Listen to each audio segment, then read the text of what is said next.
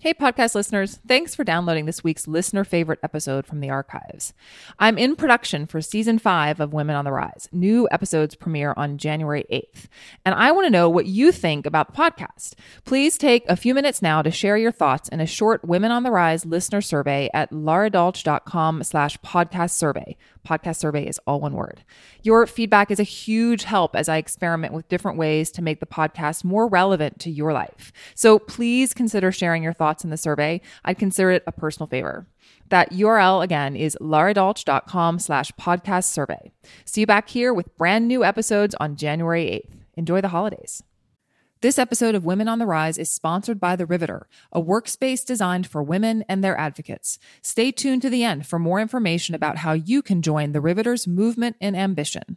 I think we've spent too long talking about work-life balance, which is basically all the chores you do at home and your responsibilities at home and all the chores you do at work and your responsibilities at work, and that they really need to get folded into a larger conversation about balance and about presence, about really showing up for what your opportunities are and the people in front of you in a way that is whole and centered and doesn't completely exhaust you. Welcome to Women on the Rise. I'm your host, Lara Dolch, and each week I talk to thriving women about the practical self-care strategies they use to fuel their success and pursue what's most important to them in their careers and lives. We get real about topics like healthy eating, exercise, sleep, stress, time management, happiness, and productivity, while busting myths about work-life balance and being perfect along the way. My goal each week is to uncover a new insight or practical strategy that you can immediately apply to your life to recapture your momentum, mind, body, and soul. Today, I'm honored to be speaking with Sally Helgesen, author, speaker, consultant, and women's leadership expert. Sally's most recent book, How Women Rise, co-authored with legendary executive coach Marshall Goldsmith, examines the behaviors most likely to get in the way of successful women. Sally has been identified by Forbes as the world's premier expert on women's leadership and was named by Leadership Excellence magazine as one of the top 50 authorities on leadership. Since the publication of her classic book, The Female Advantage, in 1990, Sally's primary mission has been to help women around the world recognize, articulate, and act on their greatest strengths. We talked about why Sally believes that self-care is essential to being a more present and effective leader, and how to create the conditions that allow you to prioritize it. How the habits outlined in Sally's book, including the disease to please, the perfection trap, and overvaluing expertise, undermine not only your rise to the top of your career, but your self-care and personal presence. The success-blocking habit that even Congressional Medal of Honor winners sometimes fall into. How to begin experimenting with different behaviors to break old habits and replace them with new, more effective habits. And the wake-up call at a speaking engagement that prompted Sally to evaluate her own self-defeating habits. Enjoy this powerful and practical interview, and be sure to pick up a copy of How Women Rise. I can't recommend it highly enough. Sally, can you just give maybe a brief overview of your work in women's leadership just to sort of set the stage for our conversation? Certainly, Lara. I've been working in women's leadership for 30 years. I got into it because I was in corporate communications and I saw what a poor job the companies that I worked for were doing of understanding what women had to contribute. So that was really my guiding impulse in getting in. Started with a book that tried to address that called The Female Advantage, Women's Ways of Leadership, which was the first book to focus on what women had to contribute to organizations rather than how they needed to change and adapt. It took off, so I stayed with it and have since written 6 more books and lots of articles and done workshops and seminars and different kinds of programs all over the world now since 1990. And my mission has pretty much always been the same, which is to help women to recognize, articulate, and act on their greatest strengths. So it's been pretty consistent in terms of that. And everything I've done has tried to build on that and also help organizations develop more inclusive culture where women's talents, among others, can thrive. And isn't it crazy that your book was sort of the first time to look at what women could contribute? It's just so interesting to me that was the first time that someone had looked at that. But thank you for doing that. Exactly. Well, and it's so interesting to me because I obviously, we met at an event where you were speaking about your newest book, How Women Rise. And of course, the title of the book is what originally drew me to it because, of the name of this podcast. And having read it now, I just think it's so important for women to read. And I'm going to read some of your other books too, but I think this one is so important so that women can understand how they're getting in their own way. And I would love to hear from you because the topic of this podcast has to do with self-care and how that factors into success. Can you talk a little bit about where you think the self-care conversation fits into the larger conversation about women's leadership and empowerment? First of all, I think it's absolutely essential. I think we've spent too long talking about work-life balance, which is basically all the chores you do at home and your responsibilities at home and all the chores you do at work and your responsibilities at work, and that they really need to get folded into a larger conversation about balance and about presence, about really showing up for what your opportunities are and the people in front of you in a way that is whole and centered and doesn't completely exhaust you. I think it's a really key topic now because the 24/7 technologies that have made balance a topic for everyone because they are programmed to exhaust us. We do not live in digital time and they do, so we can't keep up with them. And what I've really been encouraged in the last year or two to see a lot more focus on that, a lot more support in organizations for being able to turn your devices off and not be responsive every single moment. Because if you're always responding, it puts you in a state of vigilance, which leads to hypervigilance, which in turn leads to chronic stress. And you have very few ways to restore yourself. So it's a very, very important topic. And I would venture to say that it's at its most important for women, not only because of the multiple responsibilities that we have, which, as we know, things are changing. So men are taking more of those responsibilities at home. That's certainly a trend. But in addition to that, women do have this capacity for really noticing and scanning the environment, which is something I wrote about in the book before this, The Female Vision. And that gives them a lot of information, which is powerful and important and part of their leadership capacity. But it can also be destabilizing because you're noticing a lot, you're aware of a lot. So you can be trying to respond to a lot at the same time, and it can push you into stress. Mm-hmm. Well, and I love that you frame it in around presence because I noticed that what you just described, that is a definitely a challenge for me, that scanning and always I feel like, I've had friends say to me, your brain is always going and, yeah. and so, trying to kind of tamp that down, but in service to, as you said, being present. Yes. Right. And being present for the people in front of you. It's so important. 30 years people have said, what do women need to do to build leadership presence? Should they carry a purse? Is it your handshake? Do you need voice training?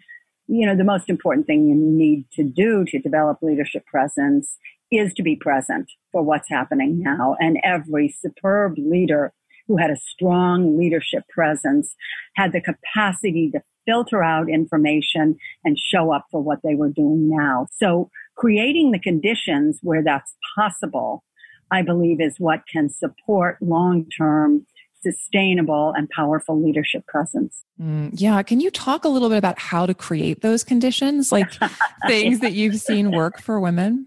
Well, one thing that I often have been advocating for years is that it's important, to the extent that's possible, to serve as your own HR department. That is, be very clear about not just what your priorities are, but how you use your time, how you use your technology, when you respond to people, so you don't keep getting sidetracked by being overly responsive. And then the behaviors also, or the habits that my co-author Marshall Goldsmith and I focus on in How Women Rise, dealing with some of those habits can also go a long way to being able to establish that strong leadership presence, which is something I assume we'll be talking about. Mm-hmm. Yeah. And it's funny. I have a feeling that habit number 8 in the book, which is the disease to please, may be a particular area where I just imagine that, and I see this with my clients too, where women who are very focused on, pleasing everyone else absolutely undervalue their focus on their own self-care. Have you seen that as well? Oh, definitely. I think the disease to please is one of the most destabilizing in terms of balance and presence, because you're always, trying to please others. But really, when I thought about it, and I was thinking about the topic of self-care, we've got 12 behaviors in the book, but I would say that about 5 or 6 of them directly relate to this topic. The disease to please, certainly, but also perfectionism, also overemphasizing expertise. So you're focused in and always trying to become an expert on your topic. Ruminating absolutely undermines that. And minimizing does as well. That habit of either through your physical responses or how you verbalize, always minimizing what you have to contribute and sending a message ultimately that you don't deserve to take up the space you inhabit. So those are all behaviors that can really get in the way of creating a strong presence, and the kind of presence that will also keep you centered and balanced in a very busy, technology-rich, and extremely demanding period in which we are all living. Mm-hmm. Absolutely. No, it's funny. Ruminating and the, perfectionism were the two that really rose to the top for me as far as when I was reading and thinking about the self-care angle. But you're absolutely right. The overemphasizing expertise and minimizing, totally. And I find it so interesting that, especially with ruminating, I think probably because I tend to fall into that trap, or used to. I've definitely worked on that. Yeah. But I would love thinking about those habits. Yes. How they specifically keep women from taking action in general and towards self-care. Exactly. Well, let's start with perfectionism, because I think in many cases, ruminating is almost a consequence of perfectionism. Mm-hmm. They're not always allied, but they often are. So with perfection is that commitment to that belief that it's an either or world, and either you do things perfectly or you completely screwed up and, you're a mess and everything like that. And by the way, people who, and particularly women, who have that expectation of themselves often have that expectation of others, which is often then disappointed. So it's a very pernicious habit. It tends to penalize you more as you rise higher in an organization or in your business, whatever you're doing. It tends to be more problematic. We have research in How Women Rise that shows that women tend to be rewarded for being precise and correct, whereas men tend to be rewarded in organizations for being strategic and thinking big picture. And guess which characteristics are most valued at the highest level? Not precision and correctness. So women invest a lot and they're rewarded. So they invest a lot in that. But there are 2 problems. First of all, it doesn't position you very well for the top, because that's not what they're looking for. And secondly, it creates a lot of stress, always feeling like everything must be precise and correct, or you've really messed it up, or other people have messed it up. Creates stress for you, because it's an unattainable ideal in some ways. We're human, so we do mess things up, and other people do too. But it also creates stress for other people. And, as I may have mentioned when I did my program in Seattle, I've been working at this 30 years and have never heard anybody say, I work for a perfectionistic boss and I love it. Stress when you're being demanding perfection of yourself and demanding it of others. So it is an inherently unbalanced approach, and it tends to keep, also, in answer to your question, it tends to keep you paralyzed, because you feel, if I can't do this perfectly, I can't move on, or I'm going to get this perfect before I move on. And it may be time to move on. So you get very attached to your behavior. Rumination, which is going over and over and over mistakes and sort of internally beating yourself up about them and focusing on them, is often a consequence of perfectionism. It leads fairly quickly to paralysis. And, it's interesting when you interview people who ruminate a lot and you talk with them about it, they see it as a behavior that really serves them by, well, if I don't really think about this and if I don't really analyze it, I'm never going to be able to, make improvements. And actually, that's not true. over analyzing. There's a reason that 12-step programs say analysis is paralysis, because it is. And ruminating is often justified or rationalized as analysis, but it does tend to keep you paralyzed. So developing the skill of being able to let go and give yourself a break is really important. Marshall has been a coach for 35 years, and he's coached women and men all over the world, more men because he tends to coach CEOs, but he said he has never once worked with a woman ever, whether Congressional Medal of Honor winner, CEO, whatever, where he has not had to at some point say, please don't be so hard on yourself. So it is not a behavior that serves our interest and can really take us down a rabbit hole. And certainly nothing is more inimical to self-care than rumination. Absolutely. Absolutely. And I call it sort of the all or nothing trap. I mean, that's kind of how it manifests in my client base. And also this idea of creating a grand plan, right? So rather than looking at small changes, it's all in service to this perfectionist tendency. And it really gets in the way for these women in terms of making changes that are sustainable, because they hold themselves to such a high standard and also have been exposed to very rigid sorts of, whether they're diets or exercise plans or whatever, very rigid things. Right. There are rules. There are lots of rules. Right. And if you fail at meeting all those rules, you've just failed. Right. Exactly. And so it's the old conundrum about, okay, well, I didn't take my cocktail of 32 vitamins this morning, so I might as well have a chocolate croissant. Right. Absolutely. We all have. Yeah. Which actually makes me, one of the other things I found really interesting about what you were talking about, mostly because I'm a student of psychology and especially, positive psychology, the field of positive psychology, you talk about the importance of awareness and of experimenting with, awareness about what you're doing and with experimenting with new responses. In fact, there's a quote from the book where you say, to get unstuck, to let go of a behavior that's no longer serving you, you need to first of all recognize it as a habit. You need to bring it to conscious awareness so that you can begin to try out new responses and see if these get you different results. And I love that approach, that experimental approach. Can you talk a little bit about how we can begin doing that? Yeah, well, the part, I think that one of the things that's very intentional in the book that we use the language around habits, because these are habits. And as habits, they can be broken, given the principle of adult neuroplasticity, which we didn't used to believe in, that as an adult, you can change behaviors that have been ingrained and that can seem like you, but they're not you.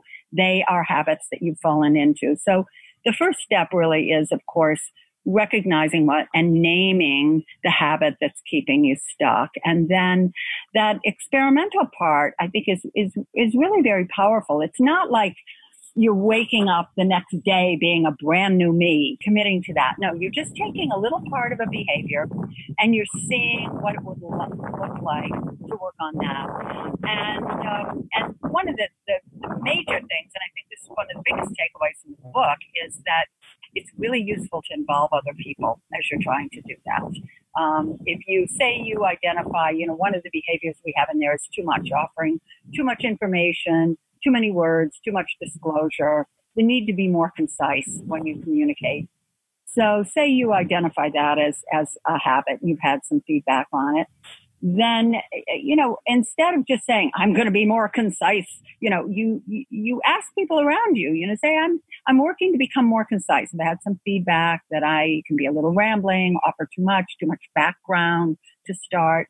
Could you just watch me in this meeting and see if you notice anything that you think might be more effective? Or you could go to somebody who's very concise and say, hey, I'm trying to get more concise. You're very concise in your presentations, yet you seem to cover the essential information. Do you have any advice in terms of preparation? So this gives you just more information about small behaviors you might start out practicing, new behaviors, because you want to identify a behavior that you want to let go of, but then you need to identify what's going to replace it, what's going to come in its place.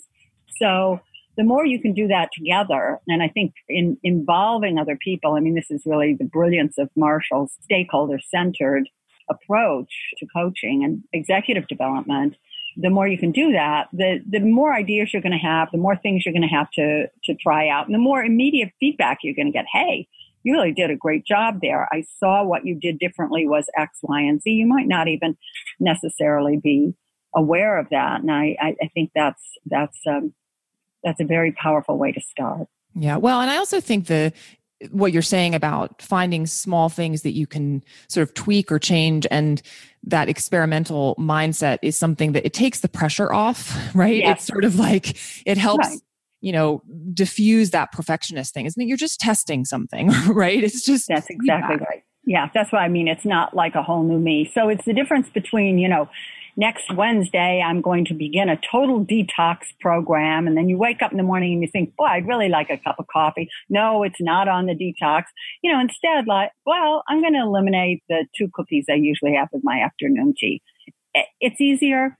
There's more likelihood of success, and there's more likelihood to build on that than the other. And we've really fallen into the detox approach here in the U.S., and it's problematic. Absolutely. I could not agree more. And it's interesting. I see we're so brainwashed into that sort of framework, or, many of the women that come to me have just think that's the way. They often feel uncomfortable with the approach that you're talking about, the small changes, the experimental. And I often have to talk them off the ledge. I'm like, it's okay. They're like, are you going to give me more rules? I'm like, no, actually I'm not. Let's just do this one thing right now. And it's true. And just what you're saying is really important. I mean, one of the things we talk about in the book is, we all have a to-do list. I've got mine right here, but it's also helpful to have a to-don't list, things you can let go of, things, take a look at that list and say, on a scale of 1 to 10 or 1 to 5, what is not really, really essential here? And can I, let it go, or find a way of, maybe it's a conversation I've booked for 45 minutes. Do I really need 45 minutes? Can I do it in 20 minutes and then take a little walk? Yeah, probably so. Hey there, it's Lara here. Want to take a quick break from the interview to let you know that I just posted 3 new and free online workshops for 2019. We'll talk eating for energy, unconscious stories getting in your way, and taking care of you to take care of business. And that's just in the next few months. Visit laradolch.com/workshops to save your spot in upcoming workshops and start your 2019 with the clarity, energy, and confidence you need to achieve your big dreams in career and life. That's laradolch.com/workshops. You were talking earlier about Marshall and just coaching in general. And one of the things I thought was interesting in the book was talking about coaches as disruptors. Can you talk a little bit about that and what that means and how it helps people create change? Well, I think one of the reasons, and there are many reasons, but one of the reasons coaching is so effective is you have someone to hold you to account for the changes you say you want to make. So, we're busy. We're all busy. And you can make a commitment to something, but then get completely distracted by it because you're doing 10 other things. And half the day goes by and you think, like I did the other day, oh, right, I'm supposed to be breathing. But if you have somebody who's involved in the process and can kind of bring you back to what you're supposed to be doing, that's very powerful. I think coaching is, one of the great things we've got. Not everybody can have a coach, which is one of the reasons that in the book we talk to some degree about peer coaching and using peer coaching as an instrument for addressing behaviors. It's something I personally have used for 9 years. I've been working with a peer coach and have made huge strides on certain areas and habits that were problematic for me.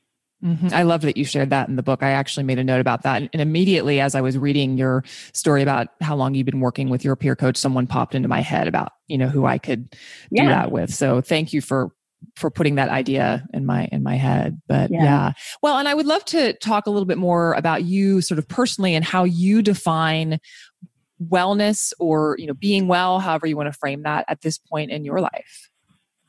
Well, I'll tell you, it's something I've been thinking a lot about because I have been on essentially a 4-month road trip doing promotion around How Women Rise. A little break now, and then the How Women Rise India tour kicks off in August. Wow. So it's been pretty intense. I found it really helpful. A friend of mine who's also a coach and I think she's in Marshall Goldsmith's 100 Coaches group as well, Edie Greenblatt. I ran into her in a conference in DC, and she has a lot of medical background. I think she was at Harvard Medical School, but she has a book called Restore Yourself. And it's about ways of really thinking about how you restore yourself. And at the very top is sleep. And she talks about how, we're very focused on exercise and diet and everything like that. But the evidence really shows that sleep is very, very, very important. So I started thinking of that. I'm pretty good about asserting boundaries. When I look at these behaviors, I have had a lot of them in my life, but I don't really have that disease to please and never have. And as a result, I'm pretty comfortable asserting my boundaries and understanding what is going to restore me and what is going to deplete me. Last week, I was participating in a conference in San Diego, and it was very intense, and it was great, and it was exciting. But it was pretty much the first day was about 7 to 10 because we all went to a party afterwards. And then the next night, there was a big dinner at a restaurant, and I just knew it wasn't for me. I'd been with people all day. Either I was on or they were on. So I just asked a very quiet, undemanding participant who I didn't know that well and was interested in knowing better, if he wanted to walk across the street to a really bad Chinese restaurant and we were out in the middle of the suburbs and just have a quiet meal at 6:00. And we did that, and it was really nice. And so I think it's very, very, it goes back to that thing of being your own HR department, being really intentional about how you use your time and your technology when there's any possibility of discretion, as there was there. Mm-hmm. And being clear about, what restores you and what exhausts you. And there's lots of information on that, by experience. You might know from a Myers-Briggs, if you're an eye, you want to draw back. If you're an E, you're going to get an extrovert, you're going to get more energy from being with a crowd. So I think all those things can be very helpful, but it's certainly a topic I've been thinking a lot about. And I'm very, careful and clear with clients in advance also. I want to come in a day early, if I do, and, I need a swimming pool at my hotel, stuff like that. So I really try to be as intentional as I can. I mean, obviously it can't happen all the time. And I've shown up where the swimming pool was actually a so-called plunge pool, and it was just filled with people drinking. So that's not what I'm come down there with my bathing cap. But, as much as I can, I try to create the conditions I know will be restorative for me. Yeah. And what do you notice when you don't make those choices or you don't have those things what happens? What happens is I can't shut my mind off. I'm constantly thinking through the logistics of what I'm doing. And I notice, as I mentioned earlier, that I've just forgotten to breathe.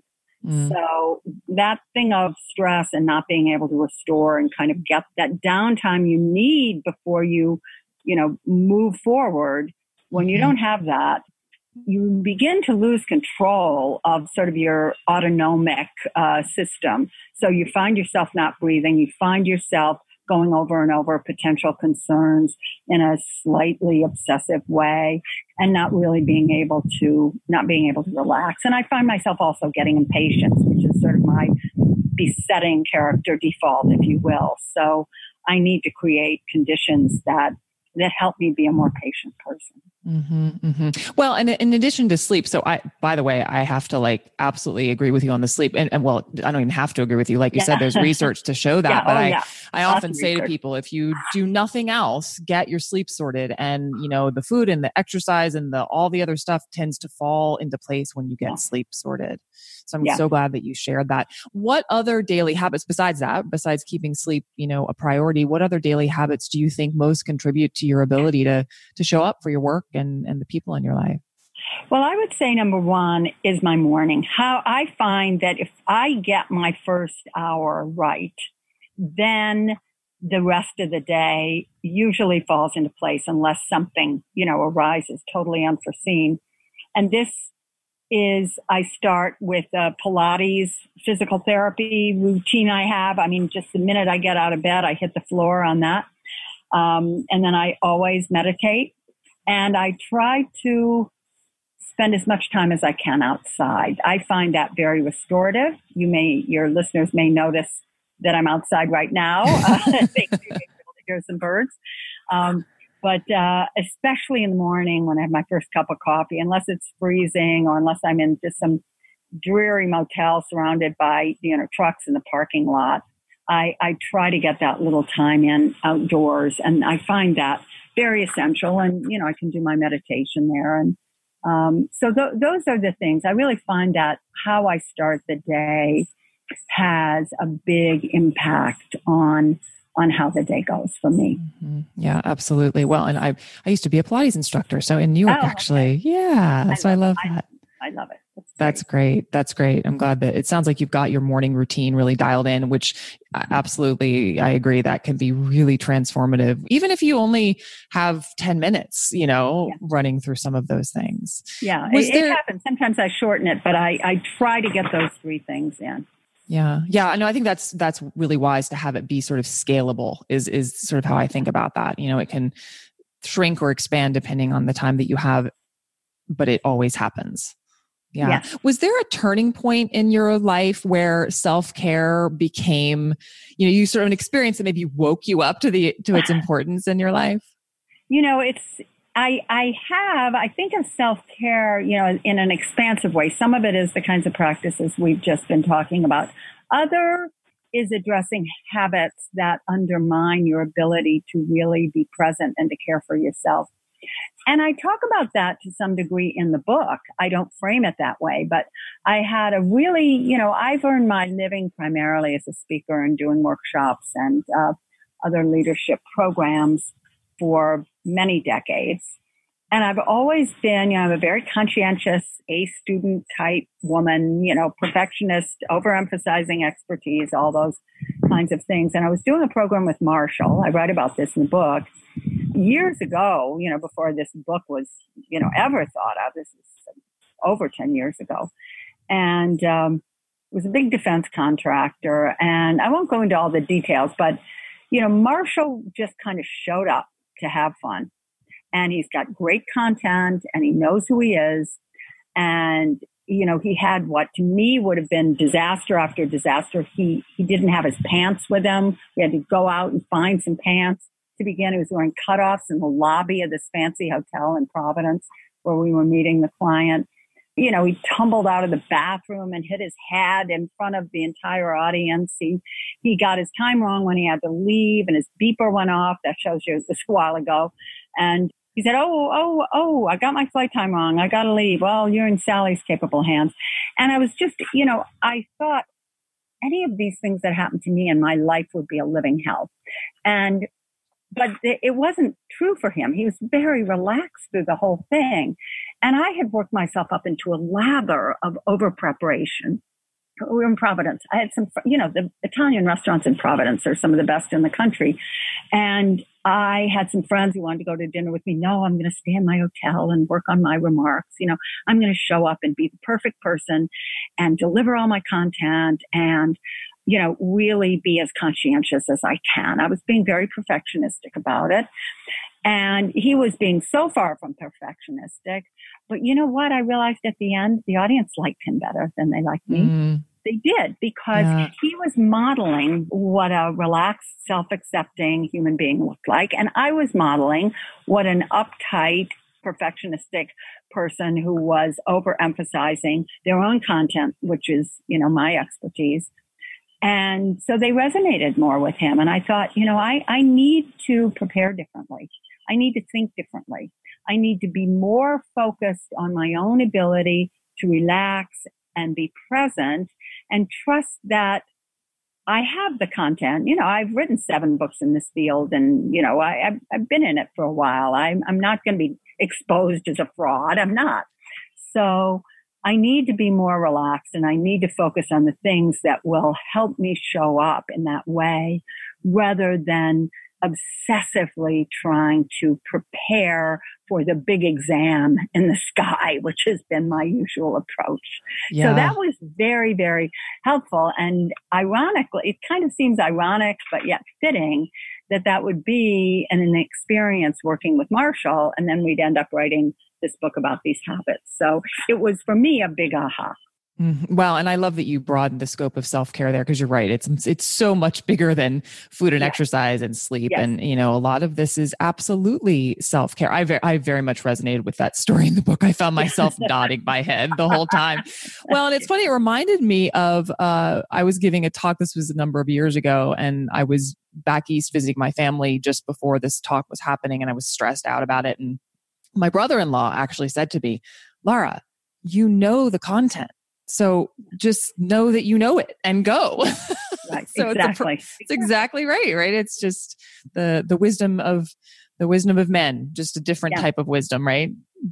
Exactly. I was talking to a friend of mine who's a coach, and she told me, she said, I've been working with this woman who's really been struggling, and she ended up, really succeeding huge. She ended up with her dream job after working with my friend for a year.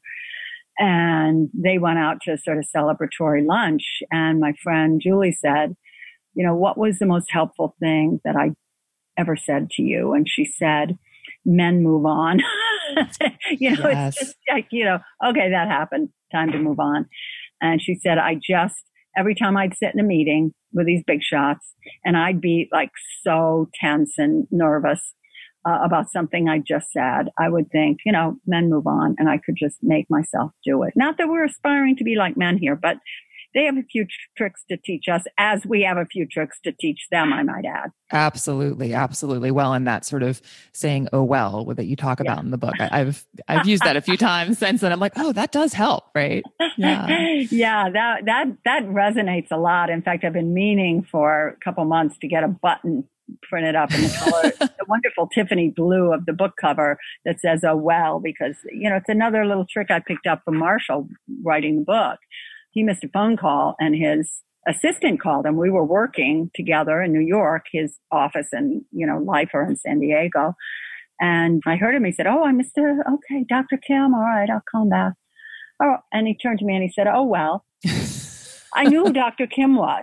He was the CEO of the World Bank, and he missed the call. And I thought, wow, his response was, oh, well. It wasn't like, oh, my God, what an idiot I am, et cetera, et cetera. I thought, okay, I made a big, I used the largest font my printer would accommodate, made a big sign above my desk that said, oh, well. I love that. That's such a great place to wrap things up, actually, just to remind women that we don't have to be so hard on ourselves. What's next for you, Sally? What are you excited about? Well, I'm very excited. We're going to, as I mentioned, I've been on basically a 4-month road trip with this book since a month before it came out. I get to spend a couple of weeks at home. We're doing a big promotion in India, How Women Rise. Anybody wants to look at our LinkedIn pages of me or Marshall, we'll see pictures of Bollywood stars reading How Women Rise on planes, et cetera. So it's going to be a big deal. And I'm looking forward to that. But really, for right now, I think there is tremendous value in this book. And it is probably more practical and more applicable to people's lives than anything I've written. And I do know that what I've written has been very, very helpful in the past, but this has a specificity and an ability to really apply. So my plan is to probably spend the next 3 or 4 years just developing this material, doing more, creating workshops of various lengths. I already have some booked, so I better do it, of various lengths based on the material, getting the kinds of exercises that will be helpful to people, doing coaching around it. That's starting to just flow in. And so that's really where my focus is going to be. I don't want to be looking to the next project. I want to be looking at, what are the projects and opportunities to really get this, to just spur this conversation and get this material out to as many women around the world as we can. I feel that so often younger women come up who've read it and say, oh boy, now I can prevent, I cannot make these mistakes that I've seen other women make. And then I hear women, more my age or younger saying, oh, I wish I'd had this 20 years ago, which is how I feel as well. But, real goal here is to get women at a place of real belief in their their competency, the validity of their ambition, and their right to take up space at an earlier stage. You know, it's for a while, it was really women got there in their 50s, tended to get there in their 50s. Then it got a little bit younger. You know, let's see if we can make that happen in the 30s. And that seems to me like a worthwhile goal. So really, I'm going to continue with what my mission has been, but act on that based on what we've developed in this book. That's great. I love that. And where's the best place for people to learn more about you? Well, my website, sallyhelgeson.com. It's got a contact button there for anybody who wants to get in touch with me at my email, sally@sallyhelgeson.com. But also I'm getting better on LinkedIn. I'm not a social media genius by any point, but I've enjoyed LinkedIn. And so people, you know, I welcome people getting in touch with me through LinkedIn. I also have people helping me with Facebook and Twitter, but I'm not very good about responding. So LinkedIn is the best. Perfect. I'll put all those links in the show notes. And thank you so much, Sally, first of all, for speaking with me, but also just for all of the work that you're doing to support women and their personal and professional development. Good. Thank you so much, Laura. I've really enjoyed it. That's it for this week's episode of Women on the Rise. Visit laradolch.com/podcast for show notes and resources mentioned in this episode. You can download other episodes of this podcast and subscribe on Apple Podcasts. If you liked what you heard, please rate and review the podcast. It really helps me out. This episode was produced by me with editing help from Dave Nelson at Lens Group Media. Tune in every week for new interviews that give you the practical tools you need to recapture your momentum, mind, body, and soul.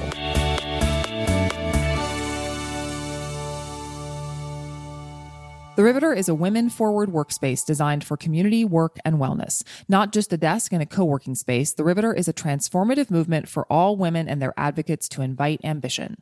The Riveter provides the support, resources, and amenities to build successful businesses. Their members are entrepreneurs, remote workers, consultants, and everyone in between. They even have a community membership plan that provides access to professional development and fitness programming without the desk. The Riveter now has 2 locations in Seattle's Capitol Hill and Fremont neighborhoods, and a 3rd location in West LA, with more locations coming soon. If you're interested, visit info.theriveter.co. That's co/Women on the Rise for a special offer for Women on the Rise listeners. That's info.theriveter.co/Women on the Rise.